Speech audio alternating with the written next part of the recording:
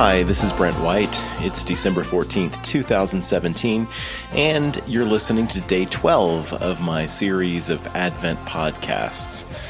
The music you're hearing is Chicago's version of Little Drummer Boy from their 2014 album, What's It Going to Be, Santa, the LP. Our scripture today is one verse, Matthew chapter 1, verse 21. This is the angel speaking to Joseph, who tells him, "She," meaning Mary, "will bear a son, and you shall call his name Jesus, for he will save his people from their sins."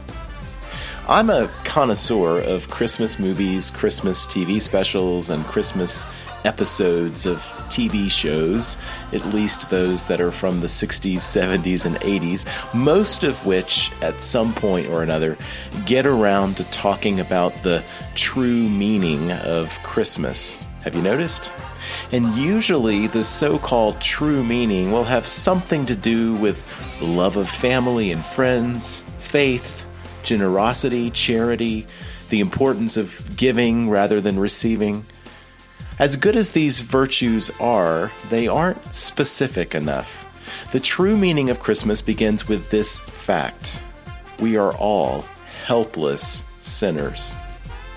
We have broken God's law a million different ways throughout our lives, in probably 36 ways before breakfast this morning. By nature, we are rebels against God and His kingdom. Think about this. Just a few weeks ago, Bo Bergdahl was court-martialed and dishonorably discharged by the Army. Bergdahl was that soldier about 10 years ago who went AWOL from his base in Afghanistan, was captured and spent 5 years as a POW in Taliban custody. After he went missing, hundreds or thousands of fellow soldiers risked their lives trying to rescue Bergdahl, and many Americans considered him a deserter and a traitor. At least one presidential candidate advocated bringing back the firing squad for deserters like him, and many people agreed. All that to say, what would these same people have God do with us? We are traitors to Him and His kingdom. We commit treason against His rule over our lives every day. We have made ourselves enemies of God, the Bible says. But in the same breath that we talk about this bad news, we need to also hear the good news. As the New Living Translation puts it in Romans 5, 7-8, "Now, most people would not be willing to die for an upright person, though someone might perhaps be willing to die for a person who is especially good. But God showed His great love for us by sending Christ to die for us while we were still sinners." And this is ultimately the meaning of Christmas. God shows His love for us in that while we were still sinners, Christ died for us. When we receive the gospel through faith in Christ, our status before God changes. God no longer treats us as helpless sinners, as traitors, as enemies. He treats us as His children. There is now no condemnation for those who are in Christ Jesus. There was condemnation before, but there is none now, none whatsoever. Did you hear that? Because of God's rescue plan for humanity made manifest at Christmas, God is not holding your sins against you anymore. And you say, "Well, yes, Pastor Brent, but I still sin." Yes, you do.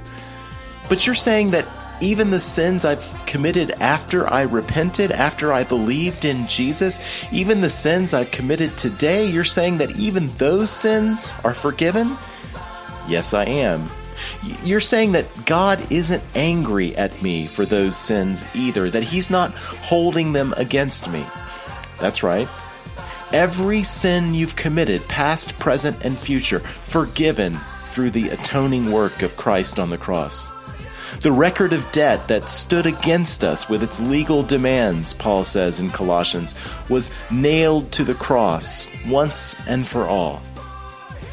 Years ago, when I started out in ministry, I didn't preach this bad news of the gospel, the bad news of our sin very often, which is to say I didn't preach the gospel very well at all.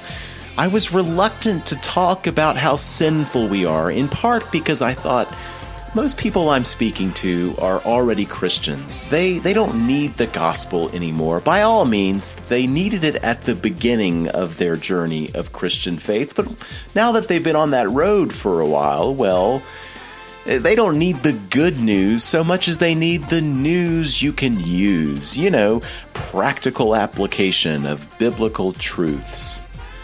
That's what I told myself back then.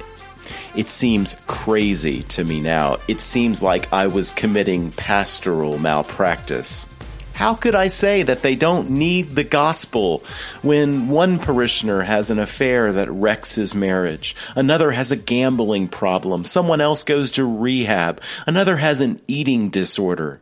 These are just normal, average, everyday church-going Christians who are sinners, who find themselves in a terrible crisis, who need to hear the good news. Once again, God shows his love for us in that while we were still sinners, Christ died for us. There is now no condemnation for those who are in Christ Jesus. They need to be reminded that our salvation depends entirely on Christ and not one scintilla on our own effort, our own success, our own performance. We contribute nothing that counts toward our salvation, nothing we can claim credit for or boast about. What does Paul say in Galatians? But far be it from me to boast except in the cross of our Lord Jesus Christ. Jesus accomplished everything for us. Just recently, I heard an interview with a once prominent pastor who had a personal crisis within the last few years, which caused him to lose his job, lose his church. He admitted that in the wake of this crisis, he considered killing himself. He wrote a note and everything. And when I heard this, I recoiled. I didn't feel compassion for my fellow sinner. I felt judgment. How could he even contemplate suicide? Was he ever even saved? How can he call himself a Christian? You know, as if my sins are more respectable than his. I don't know. Anyway, why did I feel judgmental toward this former pastor? Because a small part of me secretly believes that salvation depends at least a little bit on us. We have some standard we have to meet. We have some bar we have to clear. We have some hurdle we have to jump over. And so long as I feel that way, no wonder I so often feel guilty.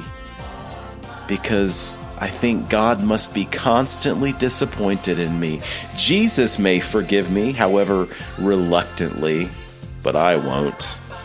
Oh, Brent, hear the gospel again. Hear the story about the prodigal son in Luke chapter 15. That prodigal son is you.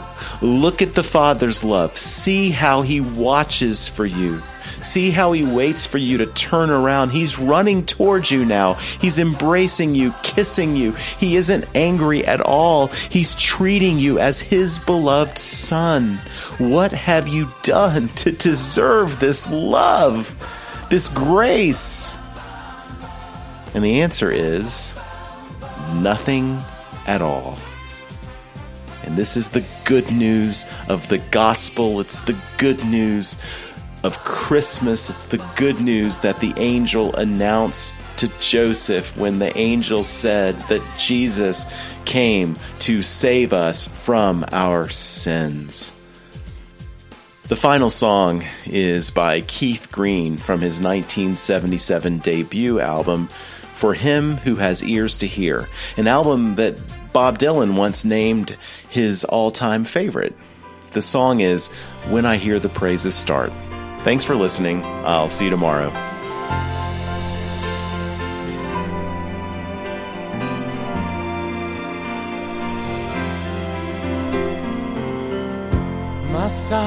My son, why are you striving? You can't add one thing to what's been done for you. I did it all while I was dying. Rest in your come to you. For when I hear the praises start, oh, I wanna rain upon you blessings that will fill your heart. I see no stain upon you, because you are my child and you know me. To me you're only holy. Nothing that you've done remains, only what you do for me.